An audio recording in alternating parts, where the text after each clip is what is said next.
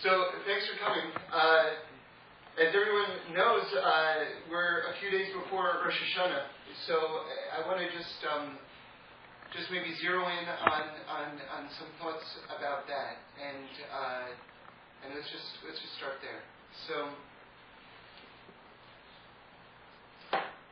there's a very, very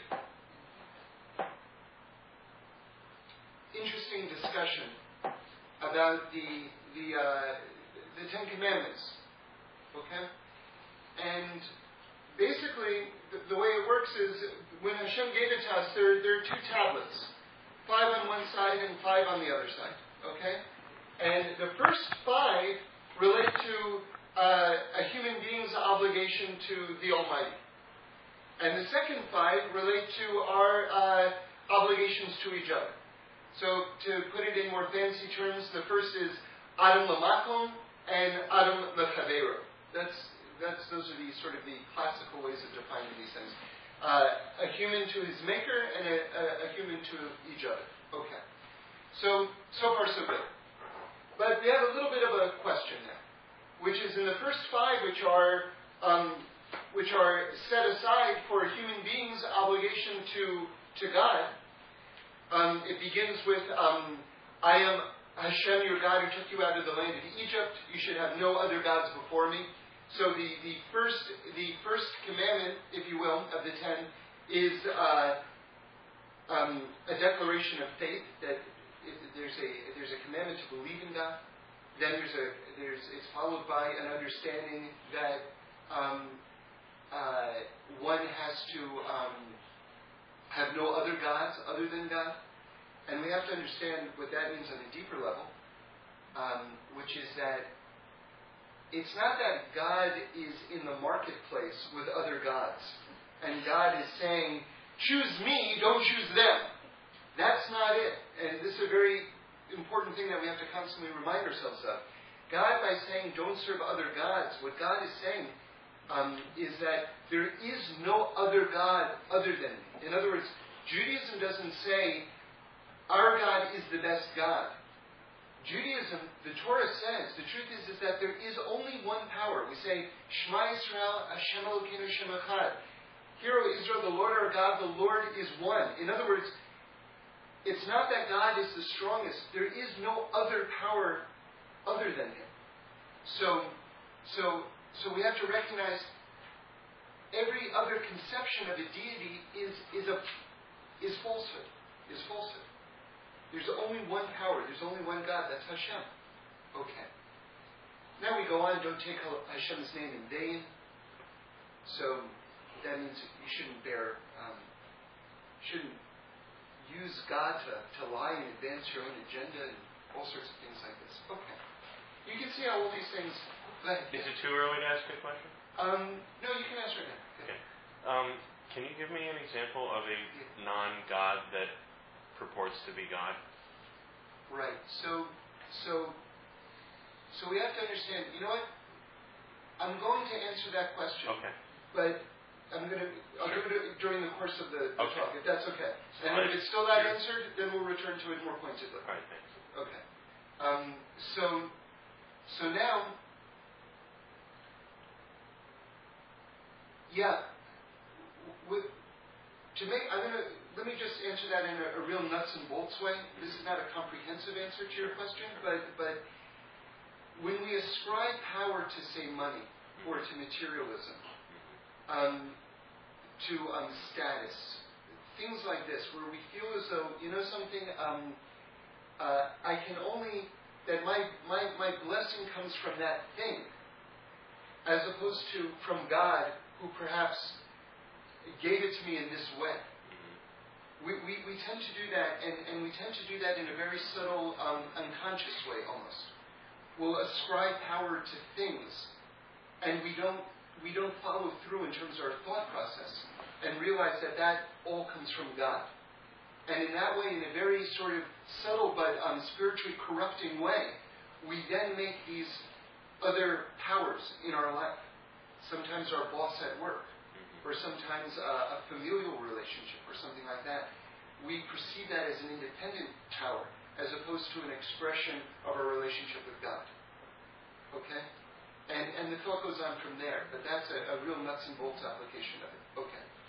So I'm building to a thought which is the following. Here's what I'm getting at. Everyone asks the following question. In this first 5 set of commandments, which we said are exclusively reserved for our relationship with God, it says you should honor your father and your mother. Now wait a second. Doesn't that sound like an interpersonal commandment? And if it's an interpersonal commandment, doesn't that belong in the second set of 5 on the other set of luchos? This is sort of designed to mirror the tablets. I often think when the rabbi is sitting here, it looks like golden wings, doesn't it? But anyway, you have the first 5 here. It's in the first 5. Honoring your parents. Well, how does that work exactly? Why is that an expression of serving God? Because we're told that that's an expression of serving God. Okay? So now listen to this. We can get a little bit deeper now. Okay?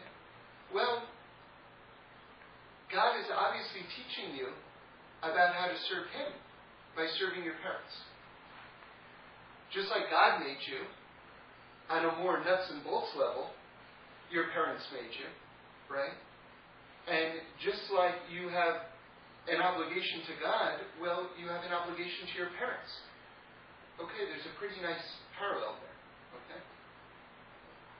And in fact, there's a teaching in the Torah which is it's a little confounding when you first hear it. It says that it takes 40 years to understand what your rabbi is talking about. We tend to think that excuse me. We tend to think that I either get it or I don't get it. Like people are very fond of saying, I get it, or exactly. I heard a great quote from Vladimir Nabokov, the author, and he said that he really detests when he says something and someone else says exactly. Right? He felt that that's a chutzpah that this person should say exactly to him, like exactly what I just said. And his response was something just golden, I thought, which was he said back to the person, please don't understand me too quickly.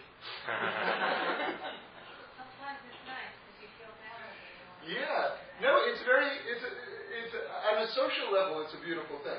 On a social level, it's a beautiful thing. But let's just make the separation between a social convention and what's actually happened in the realm of truth. So it takes 40 years, we're told, to understand what your rabbi is talking about. Why is that? Because intellectually, if you tell me don't turn the lights on Shabbos, are you going to tell me that it takes me 40 years to understand that I shouldn't turn the lights on Shabbos? Or if it's already on, don't turn them off? Right? No, I get that right away. So what are you talking about 40 years? So what we have to understand is that all the teachings of the Torah are infinite. And not only that, but you have what I would say a distinction. We talked about it once. Knowledge and wisdom. Okay? These are my words, but I'm creating a reference point for you to understand what this means 40 years. Knowledge and wisdom. Knowledge is you get it in your head. Wisdom is that you're able to apply it in life. You have a lot of people like, young rabbis, right? People come and they say, well, they give them very difficult family, complicated situations.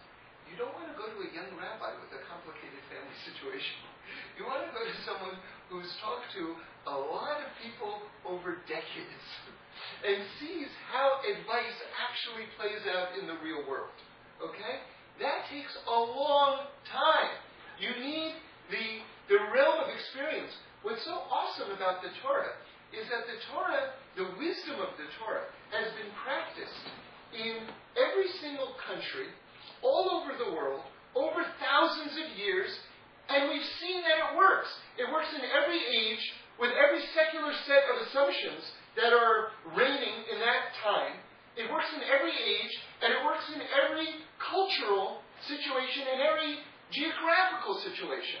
I mean, if you want a better example of wisdom that's been tested and works, nothing is a better example than the Torah itself. But oftentimes you need time to see something. You know, there are a lot of people, myself included, where you know something, you heard it when you were younger, and it made sense, and it took you years and years to apply it to your own life. Because you weren't in a life place to apply it yet. You know, Reb Tzadok Cohen, one of the great Torahs I ever heard, in his name I heard it from Reb Shlomo, was that he said, the world says that people say that the world is moving further and further away from God. And Reb Tzadok says, I say that the world is moving further and further away from God on the outside and closer on the inside. What does that mean in terms of our own lives and in terms of what we see going on around us today? That means that a lot of times we see when people become more and more, say, hedonistic or more and more materialistic, that represents an increasing level of rejection of the truth or of God or of the Torah. Because one's practices seem to be more and more openly against what the Torah is saying. And yet, on a much deeper level, what's often happening is that people are pursuing every possible avenue and saying, maybe the truth is over here. Maybe the truth is over there. Maybe the truth is over there. And they become increasingly brazen, more and more tattooed, more and more bodily pierced. I'm being quite literal in those examples. But what they're seeing is the truth isn't there, and the truth isn't there, and the truth isn't there. And on the inside, they're coming closer and closer to the truth of the Torah. And finally they say, you know, at a point where someone who's not on the level would look at them and go, I'm not even going to talk to you, I'm not even going to pay you any mind. Yeah, look at you, you're like an ice mark, you know. It's a Yiddish insult. But what's the reality? The reality is on the inside, they're right there because they've rejected every non-truth. They've rejected every non-truth and they're ready for the truth at that point. So on the outside, they're going further and further away. On the inside, they're coming closer and closer. Right? How do you know when the person goes and they order pork in that restaurant, that it's like they're inside, on the outside, it's like, they're learning so much and they're still eating pork, but on the inside, they might be saying, you know something, I'm going to try it one last time, just to make sure it's not it. You know? And they try and they go, you know, how can I invest my eternity in this piece of meat? It's ridiculous. It's ridiculous. I've had it. I know what it tastes like. On to the next. You know, interestingly, if you want to know, you see, a lot of the problem that people have in terms of taking on the higher levels of the Torah and understanding the Torah is that they view it as a rejectionist system. And it's not, that isn't it. That's such a misunderstanding of what the Torah is. You know what the rabbis say about pork? They say, don't say it's disgusting. It's known that pork is delicious. It's known that it's delicious. The rabbis say that it's delicious, but what can I do? My Father in heaven told me not to eat it. I mean, that's a very embracing tradition that has a teaching like that. Okay. So we have to go further. This idea of parents, in a way then, to put it another way, are like training wheels in terms of understanding your relationship with Hashem. These are your makers, so to speak, right? Because a person comes from their mother, undeniably, and their father, right? So you respect and you honor your makers, and so it makes sense that it's in the first 5 set of commandments because it teaches you about Hashem. Now listen to this. I think that this is very beautiful. It also says, by the way, that it's the hardest mitzvah in the Torah. Okay? Maybe because, let's say, I want to, let's say I want to put on tefillin, okay? So I put on tefillin, and then I did the mitzvah, okay? But if I want to honor my parents, that takes decades, doesn't it? I mean, every time you do it, it's an aspect of the mitzvah, but that's a long mitzvah to get done. That's not like, okay, I lit the candles, I did the mitzvah. This takes a long time. This takes a lifetime, this mitzvah. So that's another aspect of why it's so hard. But listen to this point.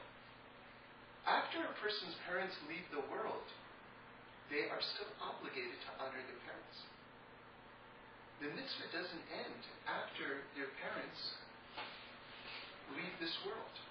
One has an ongoing obligation to honor their parents. And in fact, it says, perhaps, that one should even honor them more. Now listen to this on a spiritual level. This thought came to me this week. Maybe it's an obvious known thought. I don't know. I haven't heard it. If the mitzvah of honoring your parents is in the first 5 set of commandments, and it's ultimately about serving God, think about the evolution as a person grows up. Remember, we said it takes 40 years to understand what your teacher is saying. First, you honor your parents, which is a tangible aspect of God, if you will. Right? It's a here and now. It's a living, breathing example. You get it. Right? And then it evolves. Your parents leave. They become invisible. Like God can't be seen or touched on some level. Right? And so all of a sudden, now I've evolved. I've elevated myself. Now I really see how this is really about serving God. Okay? By the way, this idea is in different places in Torah. For instance, it's a bit of a controversial point of view, but it comes from the Rambam. So, anything that the Rambam says has to be taken with the utmost seriousness. He says that the sacrifices were actually a way of addressing a sort of like a still evolving state of spirituality among the Jewish people. That the offerings brought to the temple were sort of like more of the mindset of that day.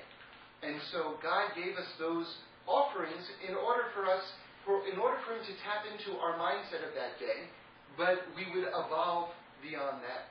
Okay? So that's an idea sometimes that you have a mitzvah, but the mitzvah is there in order to go out. I'll give you another example of it. Moshe Rabbeinu is told to hit the rock in the desert and water comes from it.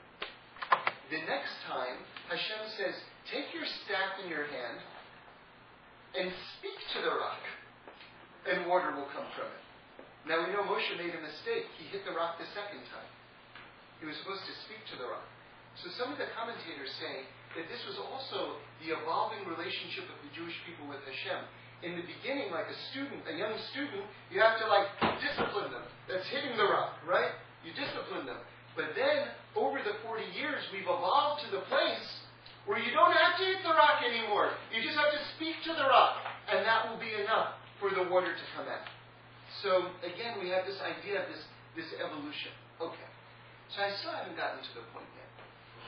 So, but we're getting closer. So we see that the first 5 mitzvahs contain this surprising mitzvah, which is honoring your parents. Now, that sounds like an interpersonal relationship. And yet we were told that the first 5 are exclusively between a human being and God. But now we see that, wait a second, there is really a spiritual element. There's really a godly relationship that's being called upon in terms of your honoring your parents. And really pointedly put, when your parents leave the world and you're serving your parents. Okay, so there we have it. Okay, very good. Now we're going to get to Rosh Hashanah. Now listen to this. This blows me away every time I think about it. I heard from Reb Shlomo in the name of the Beis Yaakov, who's the second Ishbitzer Rebbe, that deep down, you ready for this? Deep down, every single person thinks that they actually created themselves.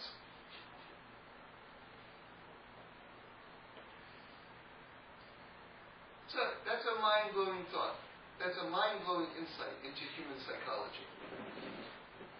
I'll say it again. And I'm not saying that this is on a rational level, because obviously this is not a rational thought. This is deeper than that. down, every single person thinks that they actually created themselves. Now, what's Rosh Hashanah all about? Rosh Hashanah is all about recognizing Hashem, that Hashem exists, and Hashem is king, and Hashem is the ultimate parent. And now all of a sudden we have in our heart, whether we're aware of it or not, we have this truth that's been revealed to us. That deep, deep down, I think I made myself.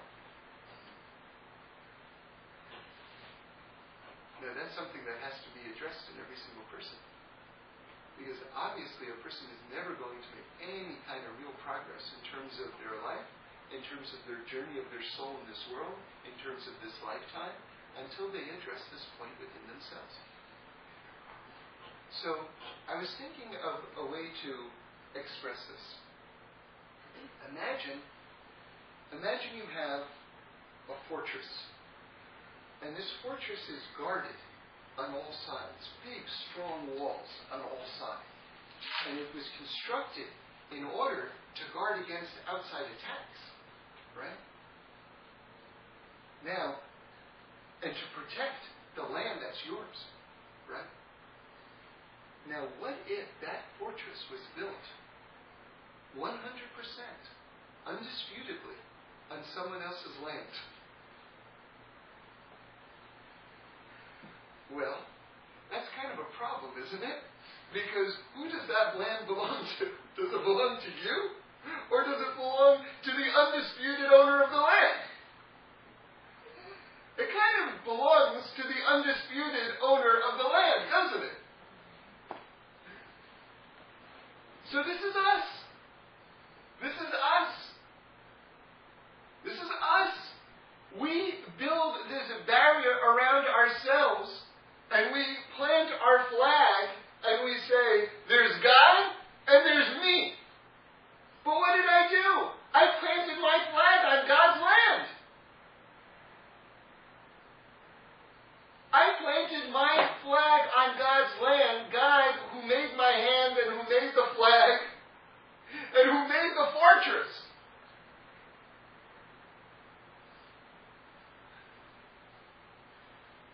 So what's Rosh Hashanah about? Rosh Hashanah is about taking down the walls, right? Or at least opening the gates. At least opening the gates. Right? Yeah, I heard you say surrender. So let me just discuss that word for a moment, because it's a good opening, but we have to continue the thought that suggests. Because when I surrender, at least in the implication, I surrender when I lose. I surrender when I lose. But this is not a loss. This is not a loss. On some level, it is, because I'm letting go of a falsehood.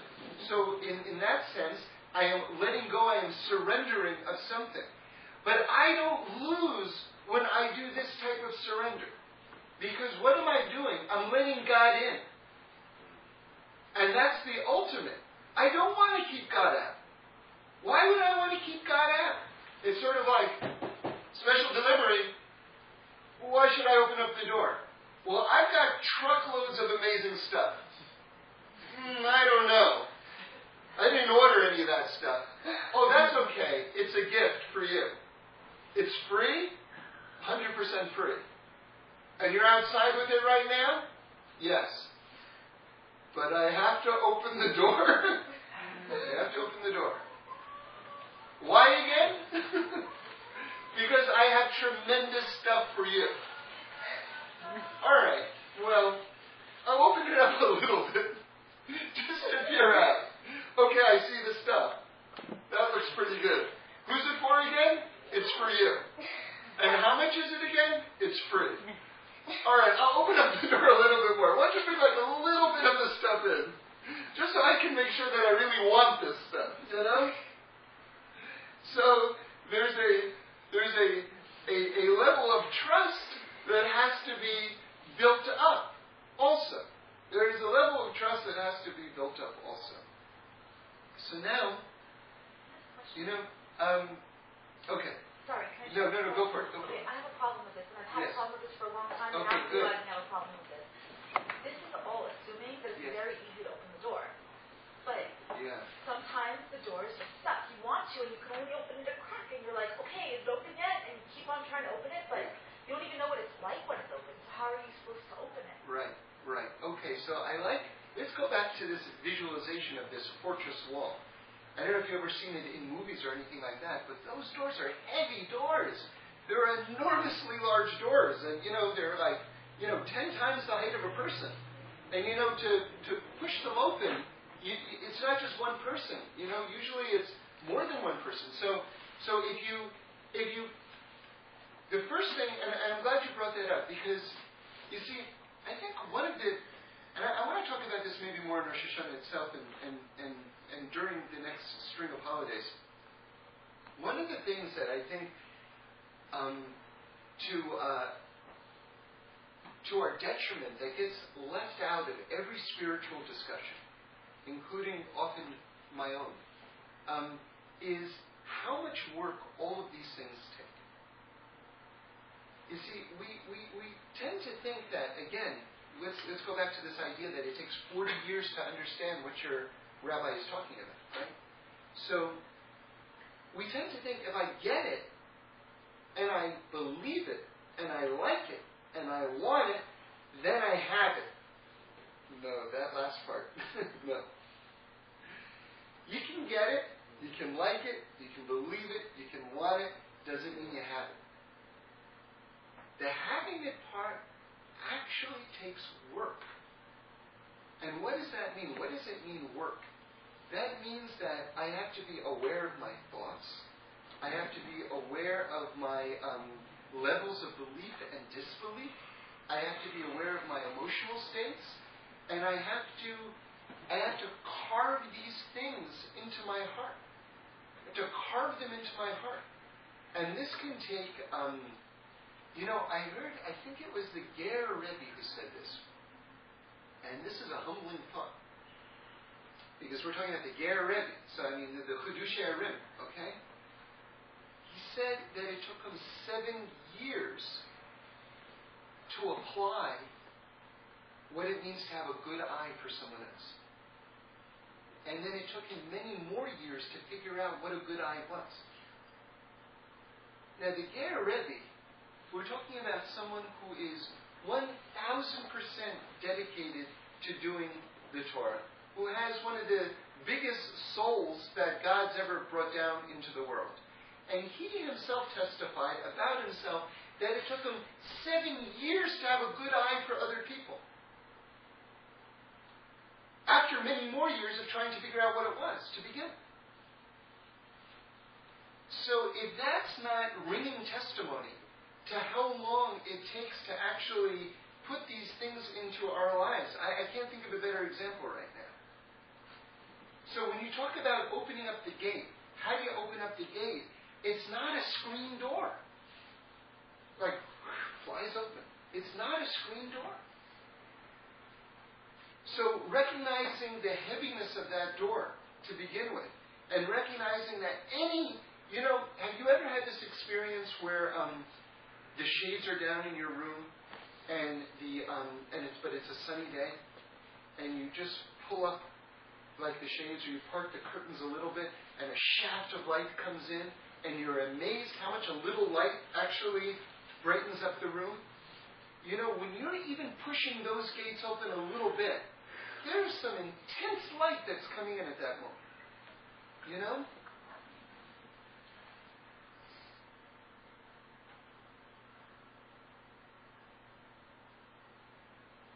I haven't thought or spoken out this thought in several years, so I'm going to attempt to say it right now, which is always risky.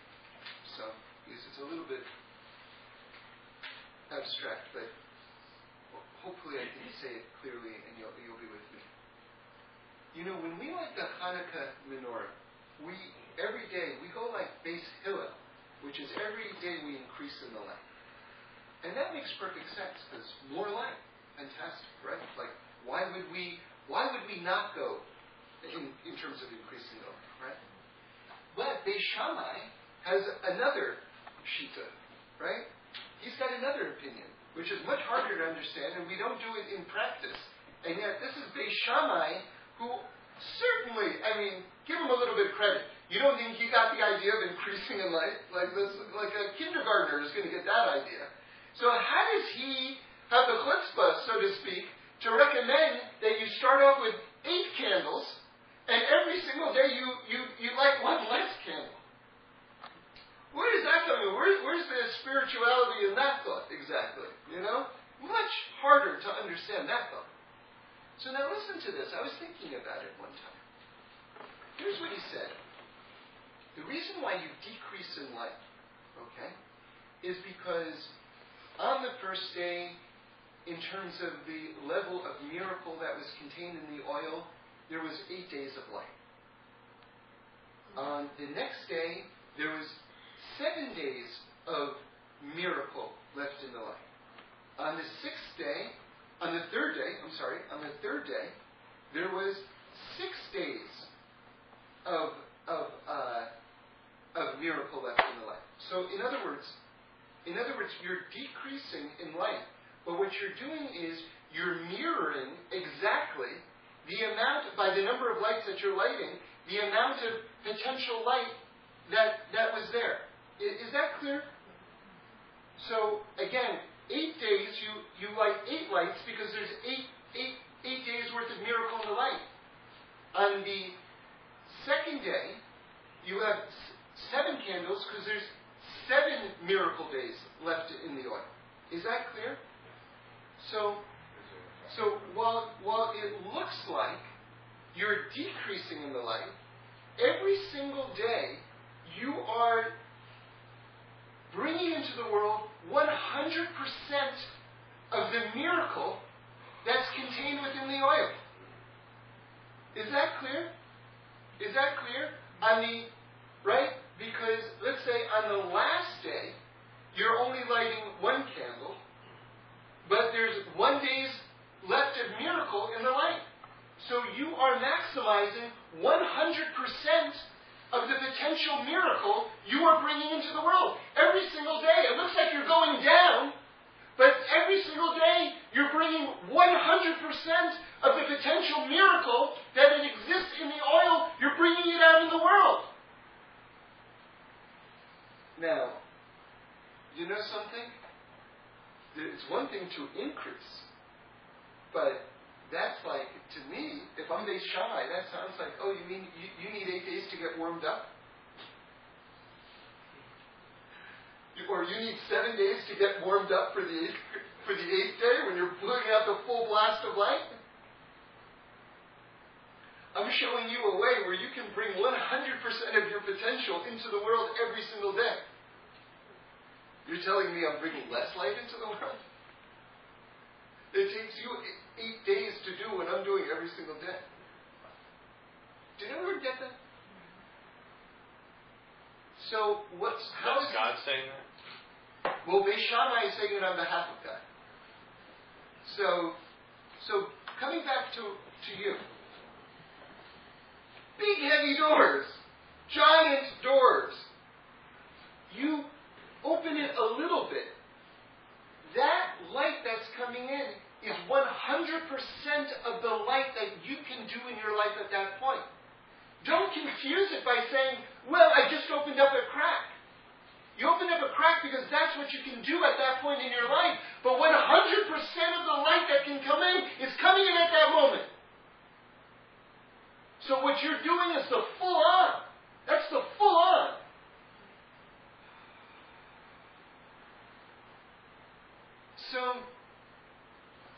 So Rosh Hashanah. Rosh Hashanah, we've got to address this question in a serious way. Who made me? Did I make me, or did God make me? Because if God made me, then I'm God's.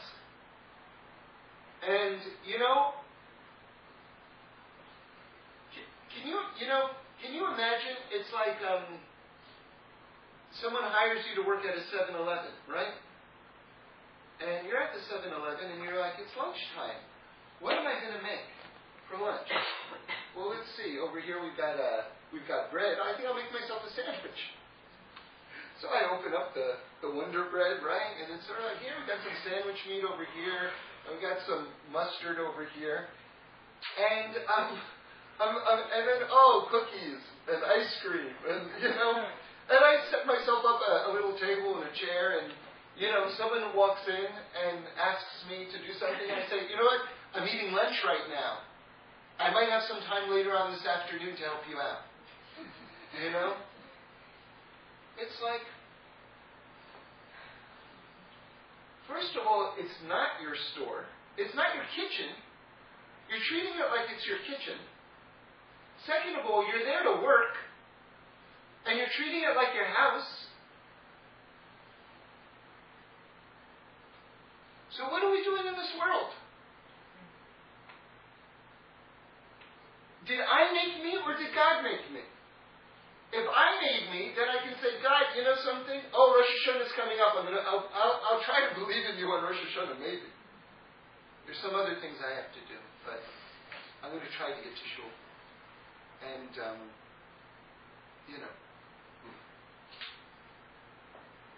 But if God made me, then this is God's world, and I'm living God's life. And that's kind of all there is, right? I want to say this point in another way. Because, again, the Torah is radically misunderstood. And the mitzvot of the Torah, by the way, the best example in the world, mitzvot, translated as commandments. Like, who translated that as commandments? Like, I want to subpoena that guy and prosecute him. Right? Who dares translate the word mitzvot as commandments? Look what that person did. And I'm sure they meant the best. They transformed God into a factory foreman. Right? With a bullhorn and a whip. Who gave him permission to do that? Mitzvot is something, it means, it's something that binds you to God. Or as Reb Shlomo put it, they're divine pathways that God instructs us to walk down in order to connect with Him.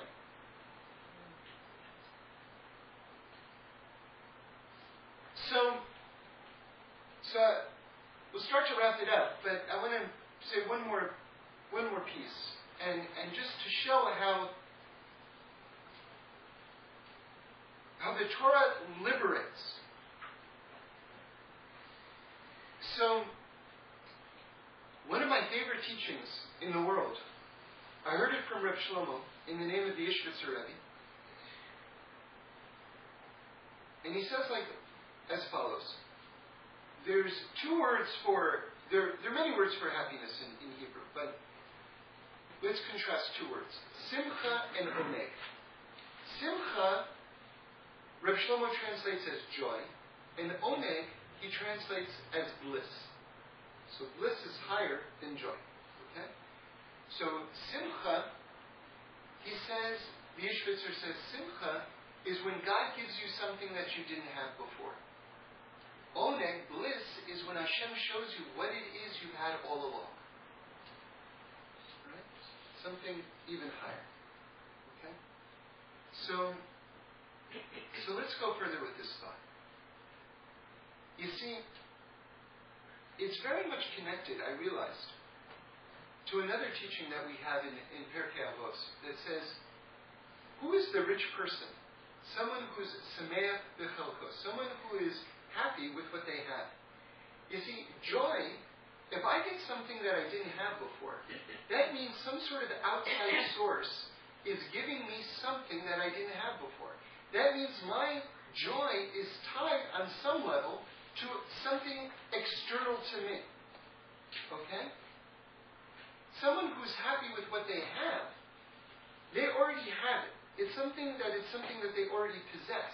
They are not attaching their happiness to something that's outside of them. It's already within them. Okay? So, let's go deeper. This past Friday night at the Happy Minyan, this to me is an example of my favorite aspect of the Minyan, or one of my favorite aspects of the Minyan, is sometimes there will be just a moment where, just like the heavens open, so to speak, there will be a dance, but sometimes that dance will go into something else. There will be a song, and somehow that song just doesn't end. It just kind of goes into the stratosphere. Doesn't always happen, but it if you attend the services regularly, it happens pretty regularly, and depending on who you are and where you're at and everything like that. Okay. This past Friday night there was this dance. And then the dance broke off into another dance. And that other dance, the only way I can describe it, and the point is not to describe the spiritual experience, but to get back to this teaching, is I would say that I disappeared and the world disappeared. Okay? And so, you see, returning back to the original thing that we said, there's nothing in the world other than God. We say, Ein od milvado. There's nothing other than Him. There's nothing other than God. That's the only reality in the world, is God.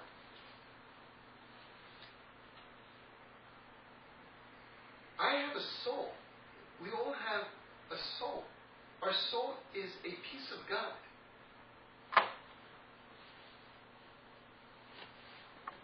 What is Oneg? What is the ultimate bliss?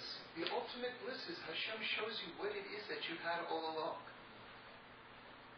If you realize that the only thing that exists in reality, in the universe, is God, and that you have... have you ever had this experience? I don't know if you ever follow the stock market, where a stock goes up 24 points that day. It doesn't happen that often, but you're like, oh man, I wish I had that stock. You have that. Your soul is stock in God. You have the best stock in the entire world. You have it.